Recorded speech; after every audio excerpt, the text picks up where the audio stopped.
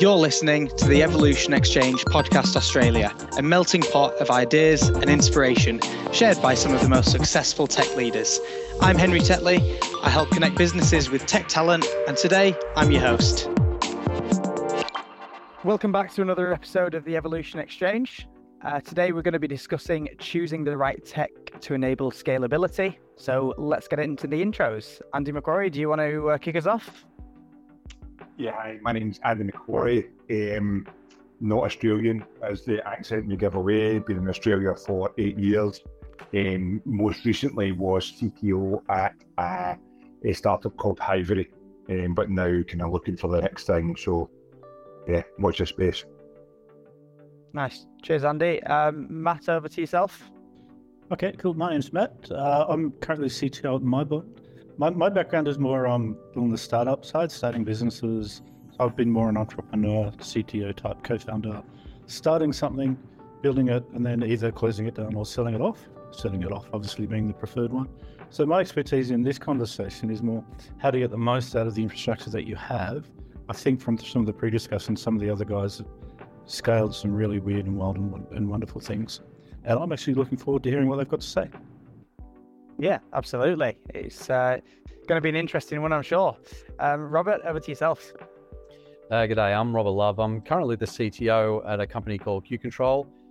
We essentially build quantum infrastructure software and have dealings in quantum sensing as well. Company's been around for about 5.5 years now. I've been there since the start. I think similar to probably Matt Stone here, but a lot of my experience has been in the startup space. So growing things from zero to something. And that's been pretty interesting. And similarly, looking forward to what the other panelists have to say here, because we're currently going through a bit of a scaling phase right now. Awesome. Cheers, Robert. And Andy Baker. It's Barker, but don't worry about it, Henry. Sorry, mate. It's all right. I'm Andy Barker. I'm CTO at swipejobs. I've been doing this for about 7 years at swipejobs. My background tends to switch. I do big transformation projects at large companies, so digitizing systems that are internal, exposing externally, or working at startups. So I've done both. I prefer startups, but sometimes someone offers you a good project that you can't really turn down. Cool. Well, thanks for joining us today, guys. So let's kick off with what Matt wanted to speak about today, which was at what point do you move from simple infrastructure, such as web servers and DB servers, to something more complex? Matt, the floor is yours. Okay. Well, I guess from my background, I started off running Xenix on 486 things, which might date me a bit. But I've been able to grow, and looking at the growth of technology as well, what you can buy now for not much money can take you a really, really long way if you're smart about the way you build it. I guess that's the first point I want to say. When you, like 20 years ago, when you were doing a startup, it was scaling. How are you going to scale? Nowadays, just even through the cloud, just through Amazon, you can take yourself a long way without a lot of complex infrastructure stuff. And so my point to you, I would consider these guys much more expert than me in this is, at what point do you go, actually, you know what? There's a much better way to do this. What are the things on offer that can take my simple web service? I may have like 3 or 4 web servers front-ended by a load balancer of some form, and then maybe two database servers. At what point, and what's the way that you guys would go, hey, we need to provide a much better solution for our clients. Particularly if you get something right, you can have literally the world coming to your property. I've kind of had that happen a few times, but I've always been able to, just using a combination of Redis and I'm able to tune a Unix box really, really well. Being able to survive being /stotted and been on TechCrunch, back when those were a thing where you could get 1 million people coming to your site in like 15 minutes, just simply Mike Arrington writing a blog about you. So I'm kind of really interested to hear what Robert and Andy have to say about at what levels they went, hey, I've got to do something different from this simple thing, and what kind of approach they took. And is that still relevant now, taking into consideration what you can do with the cloud? And also, I can go to Dell or whatever hardware provider and buy something that was unimaginable 10 something years ago. So that's really my kind of question to these guys. Someone else take the floor and answer my question. Yeah. Maybe just give you an idea of some of your journeys of at what point did you hit an inflection point and you had to change your mentality? Sure. Andy, over to yourself. Cool. I was very lucky in my current role. And one of the main things that I was lucky about is that because we attached to scale as a company, so we always knew within a year we'd have between 500,000 and 1 million users. So we provide software to existing companies to do what they already do, but they wanted to give something to the end user. So this particular one, we knew we had to scale to 500,000 to 1 million users. And we're kind of like Uber for jobs. What you don't want is the same Uber request causing 3 Ubers to turn up at the same time, right? That would be a big failure. Same thing for us. We give temporary jobs away. So for us, that transactional problem is kind of something that's hard to solve by cache and everything else because the data needs to be up to date. It's not the same as, oh, I can cache this for 20 minutes. With us, we have every 10 minutes, we have 50,000 users on the platform, all of them in different areas, all over the US, all taking jobs. How do you keep that information up to date? So I'm very lucky because I had that problem right at the start and you solve for that problem from the beginning. I've advised other people and other companies where they've rolled out city by city or something like that, where they have a transactional problem. And the big trap is what you're talking about doesn't scale. And so it's very key to go, if this is really successful early, thinking about strategies that could fit into your kind of architecture, but not necessarily going crazy and implementing them because you'll never get to city 3 because everything's too complicated, everything's too slow to deliver. And I think we'll talk about it later, but I think we'd all agree there's a trade-off, right? The more you build for scalability, inherently the more complex your system is. And the key is, you have to try and simplify it, but that's been my experience. Nice. Cheers, Andy. We'll go to the other Andy. Thank you. I'm kind of maybe answer that question in a slightly different way. The way that I think about when the scale, I think, changes and has changed throughout my career, but I generally look for 2 signals, 2 inbound signals. One would be a proactive, where is the business going? What is the product roadmap telling you that you're going to need in a reasonable time frame, whether that be 3 months, 6 months, 12 months.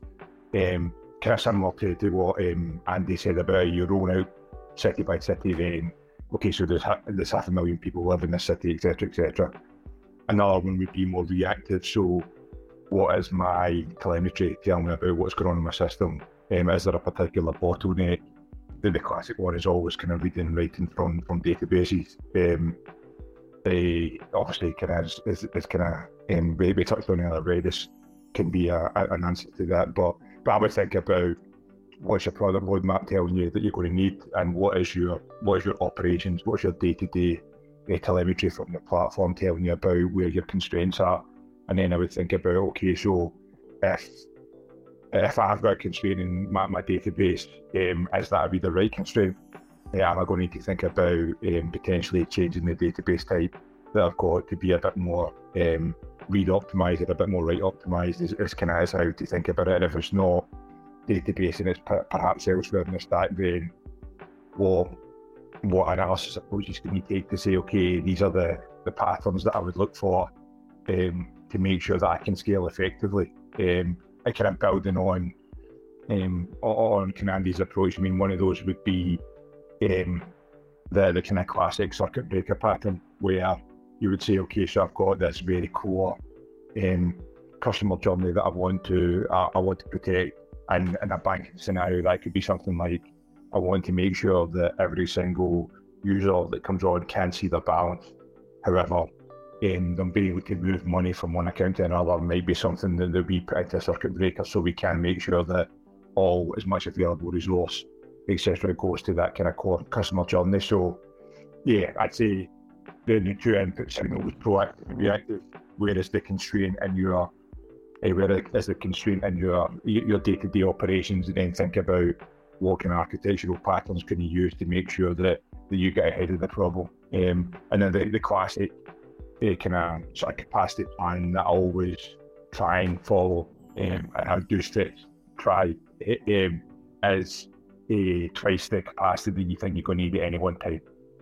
So if you think you need to scale to, let's say, 10,000 TPS, I mean that's a huge number, but if you need to scale to that, then you want that capacity to do twice that. Now, obviously, proactive bursting and what have you, there is that's not necessarily the issue it once was, but that's how I generally think about it when it comes to capacity planning, particularly when it comes to storage and databases.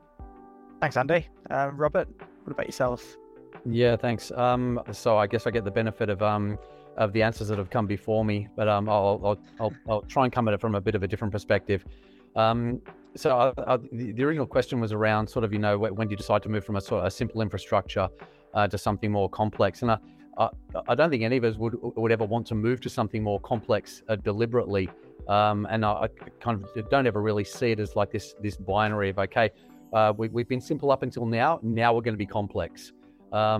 It's kind of always more of a sort of a continuous spectrum as you go along, and I think you're always being pulled towards the complex with technology. Your stack is always being pulled towards more towards a tendency to complexity all the time, and I think complex environments they spawn anti-patterns of more complexity as well. You tend to be solving complex problems with more complex solutions and in introducing more complexity on top of complexity.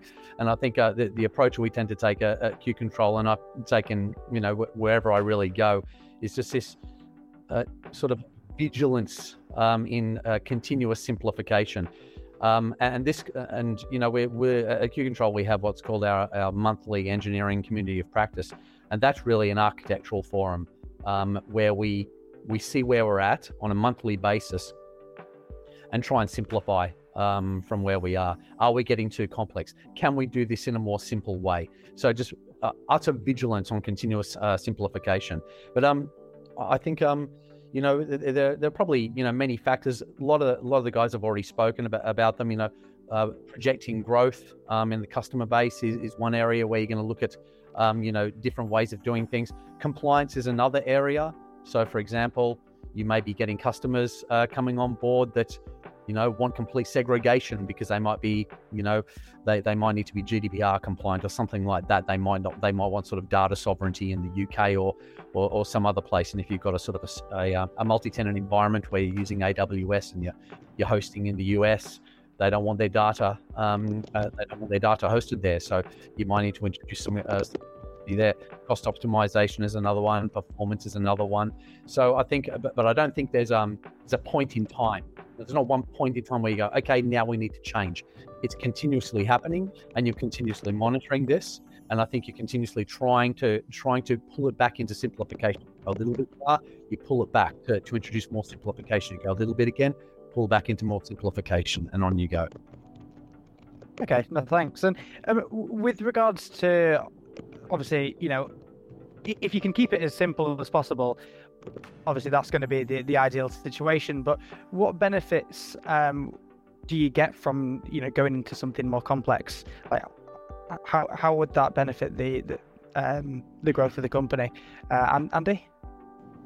I think the other thing on that as well that I forgot to mention earlier, which leads into your question, Henry, is there can be savings if you do scalability right? So one of the things you mentioned, Matt, is I can buy an infinitely powerful machine from AWS, right? And I can buy a really closely located disk, and I can run my big relational database in the middle of that. And that is, when you see the cost of that is the reason that Jeff Bezos has a rocket, in general and in particular, right? And one of the things we talk about when we're talking about cloud and cloud architecture is if you don't watch the costs on that more traditional simplified design of database, web server, load balancers, and you have a highly transactional system, you will very, very, very quickly spend a lot of money in AWS. A lot of money, especially if you have real high transaction volumes. If you get it wrong, it can literally kill your company, right? From a cost perspective. So it doesn't kill you from a scalability. You can always buy a bigger machine, but it will kill your EBITDA and it will kill your overall kind of everything else, right? Jeff will literally buy another rocket off your back and really profit from your success. And that's something that we've seen a lot from trying to solve our problem, is how we manage AWS costs. And the architecture we chose has really helped with that, given the transaction and the scale.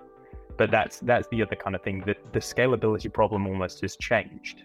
It's not so much you can always buy a bigger boat, but that boat is really expensive and it doesn't scale in a linear way. It scales in an exponential way. I can absolutely second that. As a new company, when Q-Ctrl was a new company, sort of 5.5 years ago, we actually, we were able to take advantage of some startup discounts offered by both GCP and AWS. They both offer $100,000 in credit, and we chewed through that pretty quickly. As Andy was saying, it's very easy to start chewing through that very quickly. And I know we've kind of discussed before that the kind of workloads that Q-Ctrl are running, they're essentially, large machine learning workloads based on simulating, quantum computations and algorithms, which sort of scale exponentially. We don't know what's going to be coming through the pipe. We don't know what we're going to be sending back through the pipe. Very, very unpredictable workloads.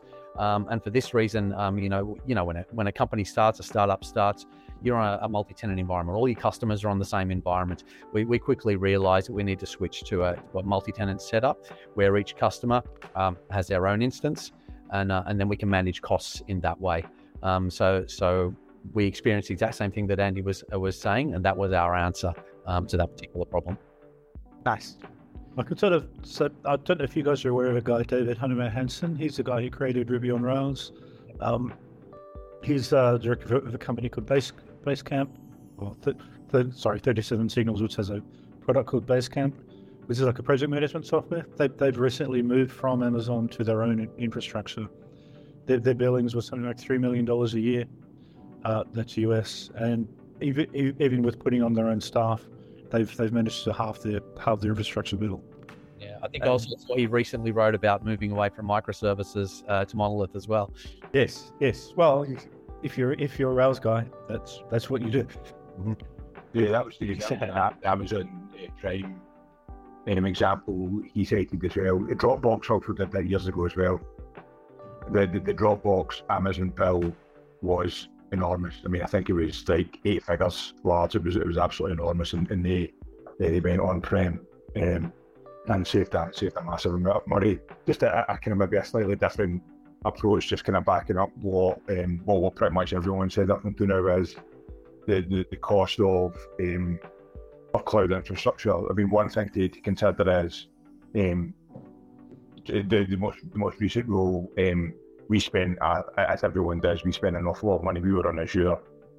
Customer kind of mandated that we to be on Azure. Not that Azure is any more expensive or cheaper than the AWS. They're all very similar. But we were writing a lot in Python. And obviously Python's really quick to develop in, but at runtime, it sometimes is not the best. And so we actually saw a huge decrease in memory footprint when we moved from Python to Rust, which obviously had a equivalent kind of saving because we could run it on far smaller machines. So that's a kind of bit of a same but different. Something to think about when you're not necessarily related to architecture, but the choices, the language choices that you make can sometimes have a big impact on these things as well. Changing the language. That's an interesting strategy. Well, that. It was. I mean, we had massive serialization and deserialization issues. I mean, similar to the stuff that Robert's doing, it was essentially an optimization workload, and at one point our model blew out to needing 440 gig of RAM to execute. When you say serializing and deserializing, are you meaning putting data in the database and getting data out? No, just the cost and memory essentially. Okay, but is that what's taking up the memory when you need to put stuff into the database and bring it out? No, sure. I mean, the way that maybe get down to too low level of detail, but I mean, essentially to create the model and to add data to the model, that's essentially a serialization exercise. You're not necessarily reading and writing from the database at that point in time, but you're essentially adding data to the model. Okay. Before it executes. Awesome. Robert, did you have something to add there? I actually do, but I feel like I might be jumping the gun because it kind of touches on the next topic I think we're going to be talking about. But it can relate very much to what Andy was just talking about there, because we're essentially a Python and JavaScript house. As a scientific company, obviously a lot of Python. A lot of the stuff we do is in Python. Most of the stuff we do is in Python. But I think we're about to talk something around the lines of sort of conventional wisdom and how that sort of hinders the delivery of scalability. And I think very much so playing it safe, sticking to the language that going with what you know, and no sort of willingness to reskill and not thinking outside the box. I think, Q-Control, we really try and ask these questions all the time. Sure, we're using Python right now, but is that really the right thing to do? And very similarly, we have huge challenges when it comes to serialization and deserialization of large graphs coming out of TensorFlow being sent across the wire, via GraphQL APIs. And so we're trying to think right outside that box, looking at things like Rust, like you mentioned as well, and also different API strategies. And so that's something we're kind of pretty excited about looking into next cab off the rank, really. What languages could we be using? What API strategies can we be using? What different technologies? We're kind of pretty sure we want to move away from GraphQL for these types of workloads. Absolutely, they're great for websites, but not so good for this. So we'll most certainly be moving away from that. But looking at other languages, Rust is an example, C is another. What can we be doing in these areas to really boost performance? Thanks, Robert. Andy, obviously, with regards to what conventional wisdom have you found hinders delivery and scalability? Obviously, that was something that you were quite keen to talk about. I'll let you take the floor. It's an interesting one that I see because we have a slightly different design approach and have done for a while, being more event driven. And so one of the things I've noticed is that a lot of relational database theory actually massively hinders scalability. And one of the key ones is about duplication of data, right? So I was taught a long time ago, and I did a lot of work on relational databases and all those different things. And I was taught duplication of data is bad, right?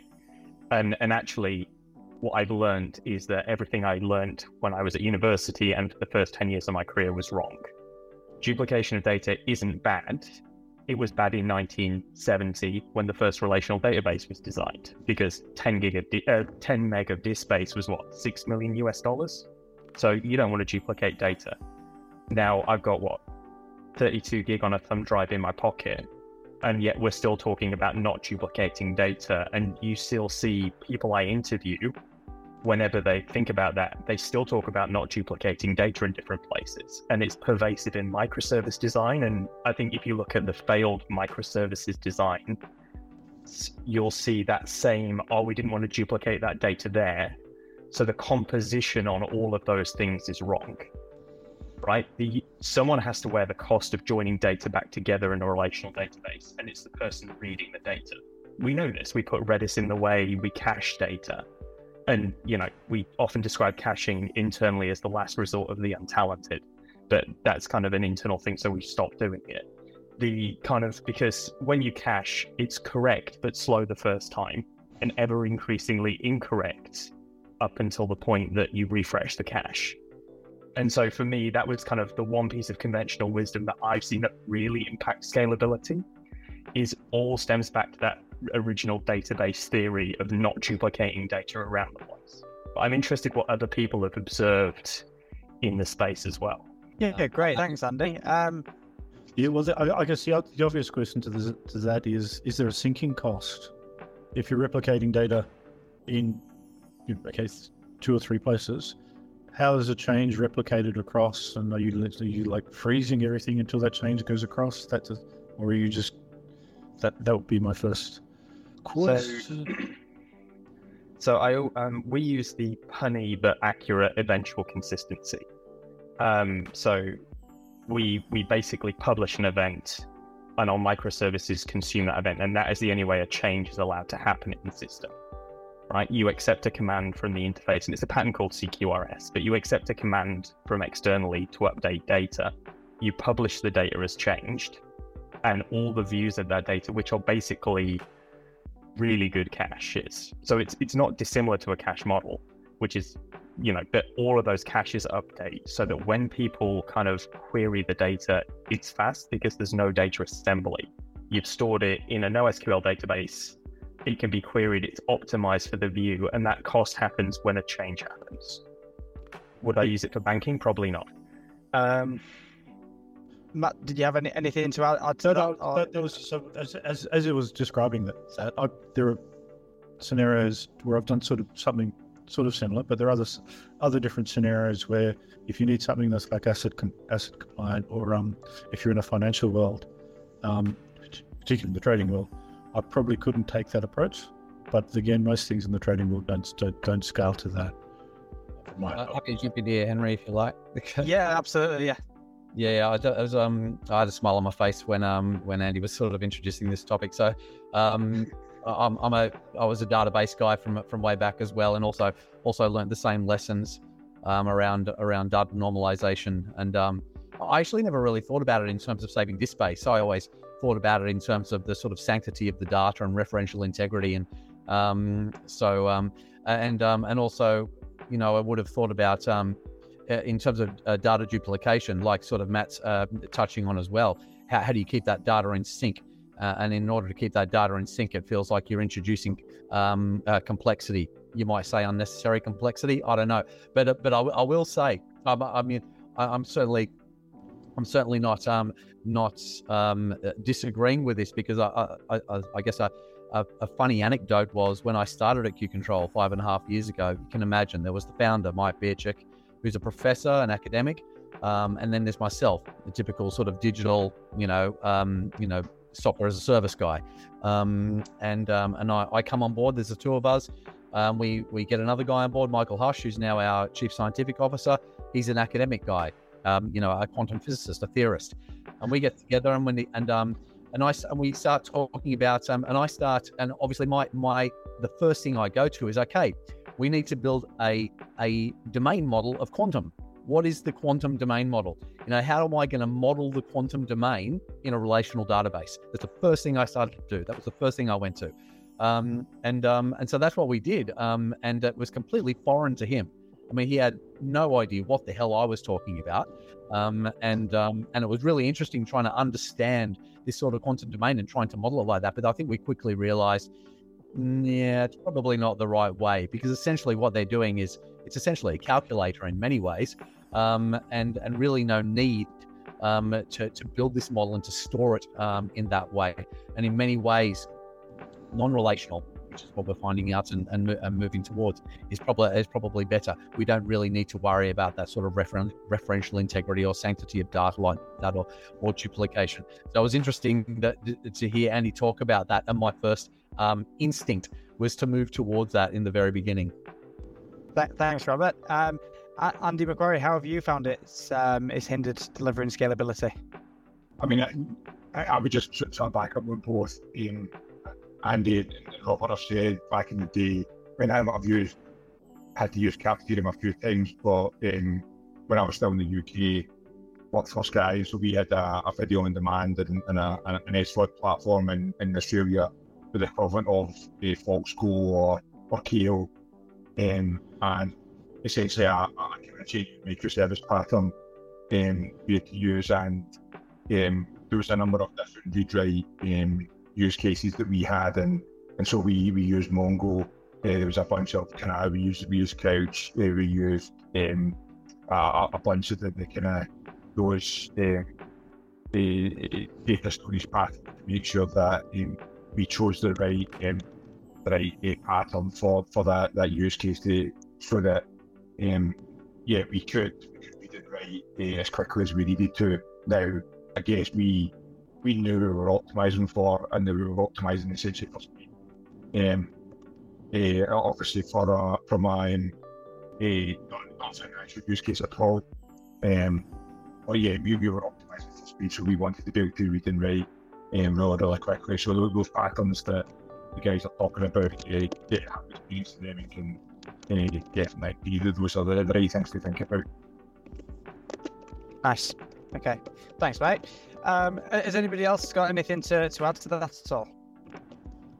I mean, I taking a slightly different approach to the creation. Maybe, I mean, I would just kind of going back to the kind of the conventional wisdom element of it. I think the point that we touched on there about are we choose the right language? Are you really pushing the team to learn?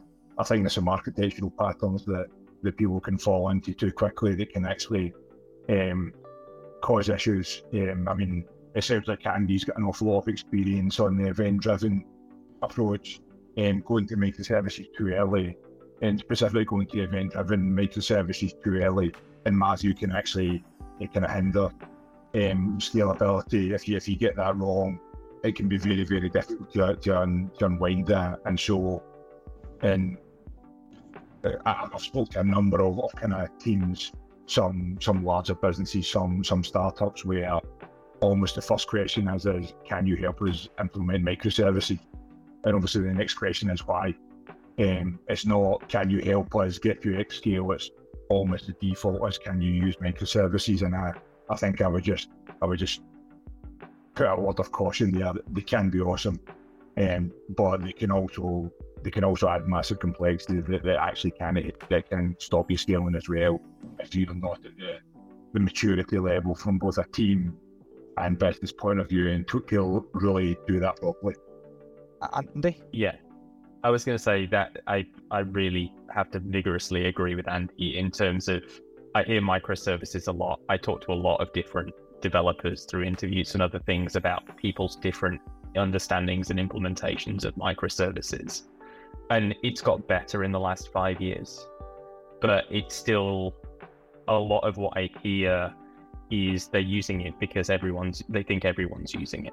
It's not my use case. And back to Matt's point, the important point is that, do I really need this complexity in my life? Because having done this implementation, gone from 2 services when I started to pretty much 200 now, which is what we run in one of our environments. It is a complex journey. You have to put a lot of stuff in place, and you get smoother as you go, but it is a bumpy ride. And implementing that is a kind of early stage business is probably a lot of cash in the middle of the room you may end up setting fire to, because you're not going to get it right. At what stage would you say it would be a good time to look at transitioning into microservices then? I'd get some users first. That would be...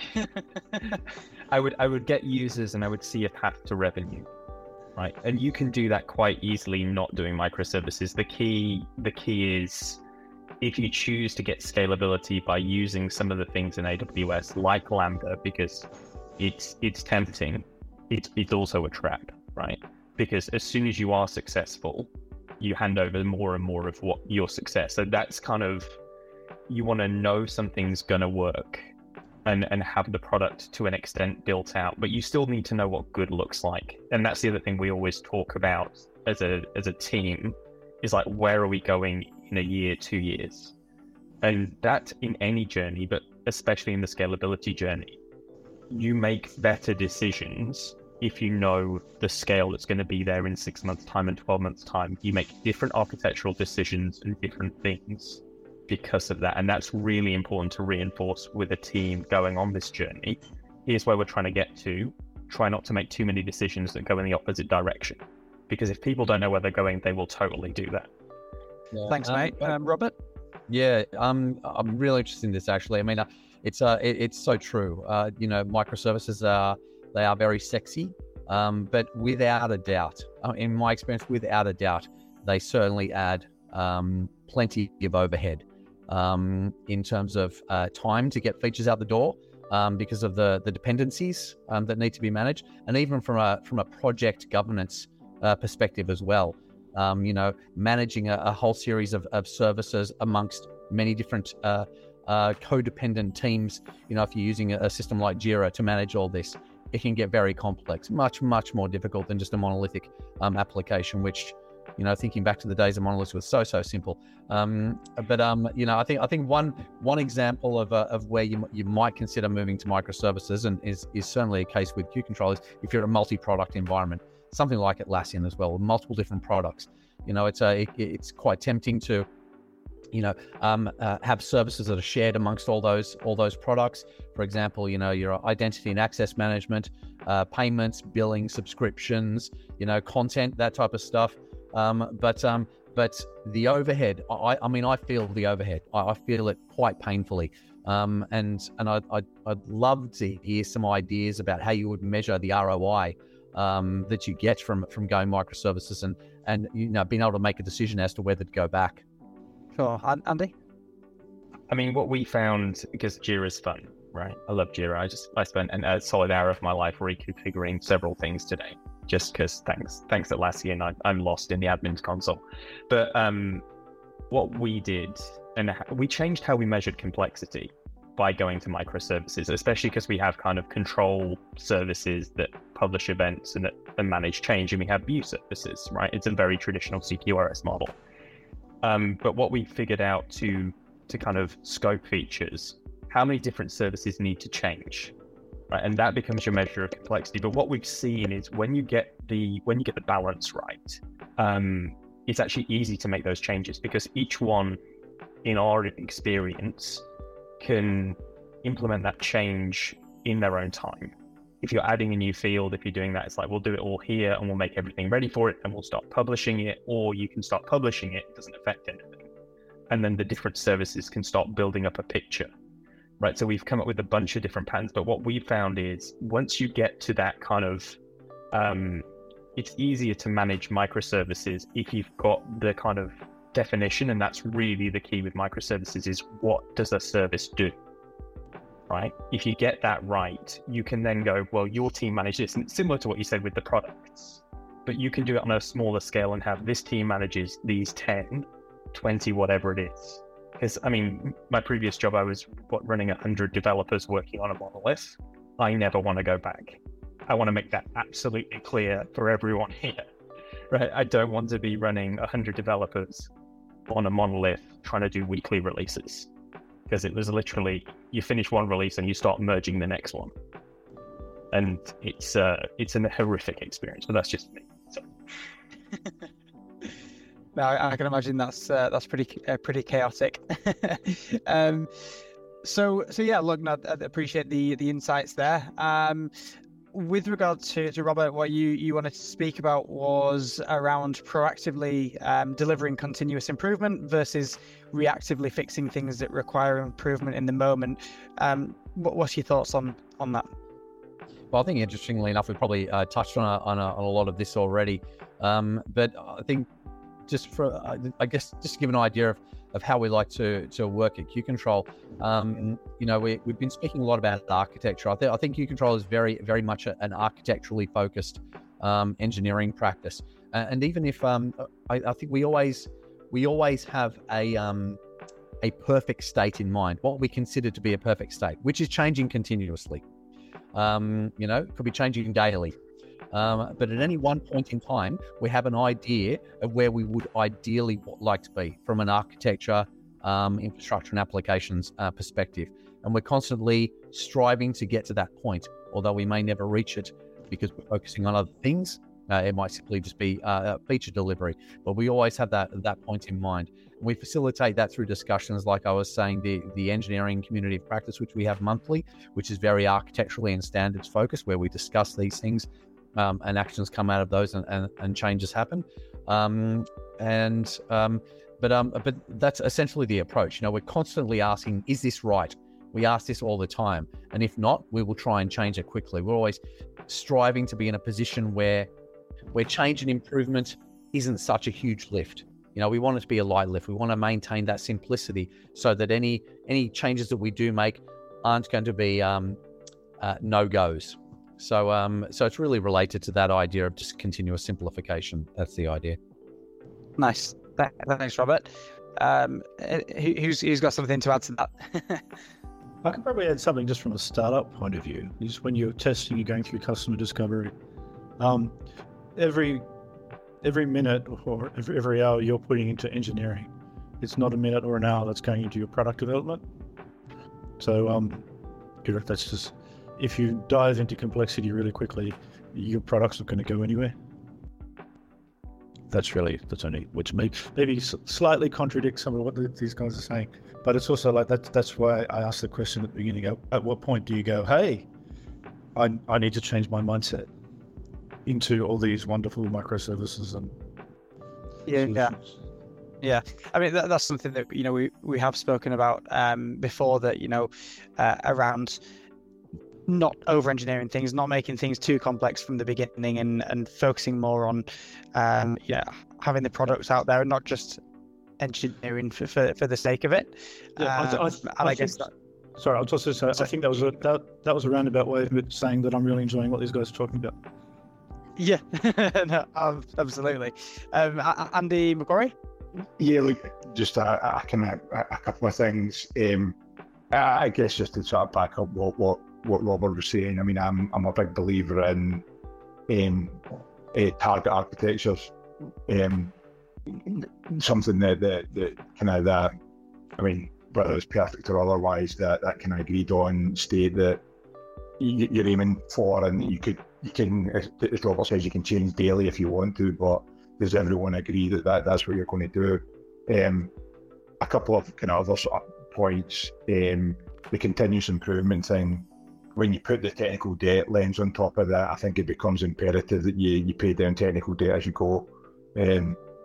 Most businesses will move in fits and starts, and paying down technical debt constantly can become challenging, but that ability to go back and make sure that you're consistently looking at continuous improvement, and that the technical debt doesn't cause a scaling issue, I think is really important. The thing I would say about reactively fixing things in the moment, I mean, those can be super disruptive. But when they come up, I'm a big believer in that swarm model of, when something comes up, the team should swarm around it. When context is high, fix it and then move on, and not just kind of band-aid it. Proactively fix things. Think about technical debt. As things do break, then make sure that you pause, you swarm around the problem, and you fix it. And when context is high, and it's not, okay, so we'll come back to this in a month's time when people have forgotten what the actual issue was. So, yeah, that would be my take on that particular issue. Great, thanks, Andy. Robert? Yeah, I'm actually really interested in this piece of the conversation around sort of product versus engineering, and I think there was the comment before. Every minute you spend on engineering, you're not spending on building the product. Well, I'm not. I kind of take a different view on this, and I don't think that you can. I don't think you can separate them, because the way we see sort of engineering at Q-Ctrl in particular is engineering is purely in service of the product. Whenever you're engineering the product. That's what you're doing. You're making the product. Products are the ones that decide what to make. Our job in engineering is to decide how to make it.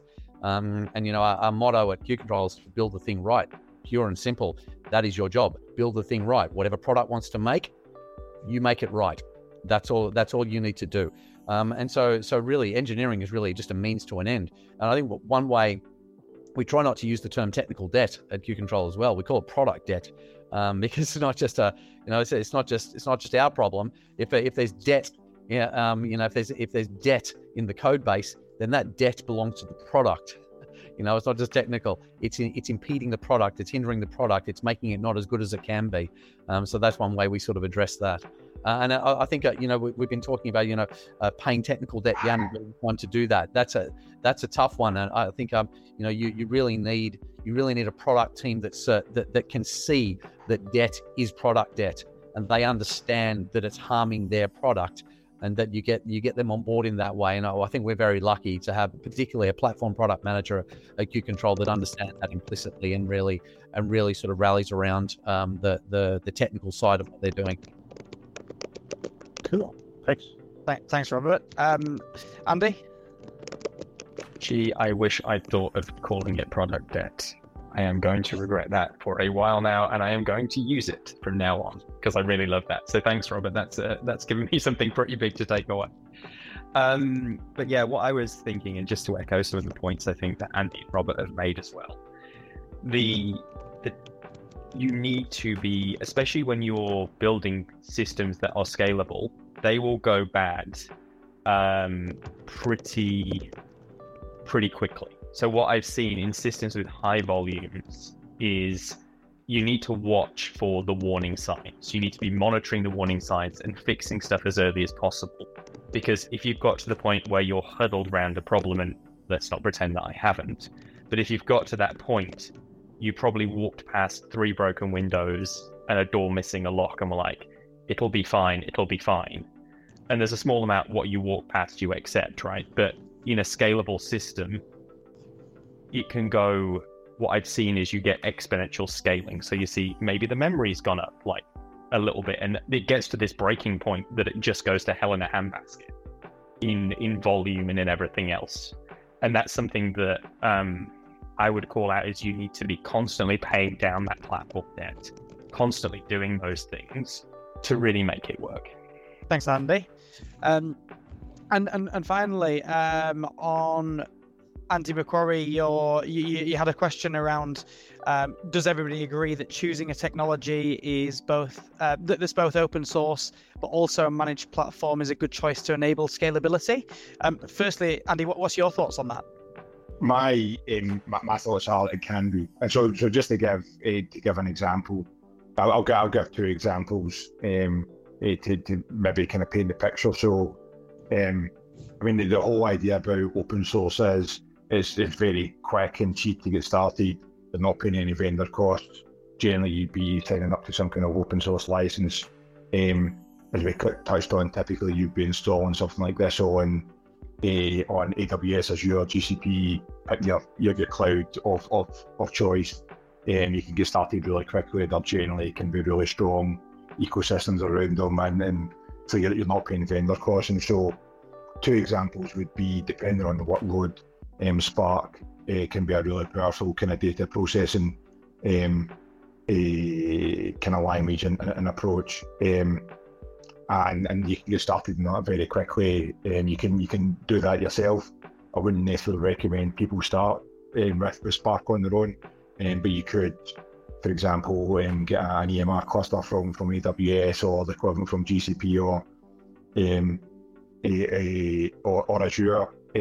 But then right at the kind of the other end there's a managed platform called Databricks, which essentially puts a wrapper around Spark and then gives you enterprise, gives you access to solution architects, gives a whole kind of partner network that you can kind of use to help you scale as the business scales. So you can go from on one level really quick, really cheap to get started, right through to you can run a global business on it, and you don't necessarily need to change the technology that you're using. The thing can scale with you.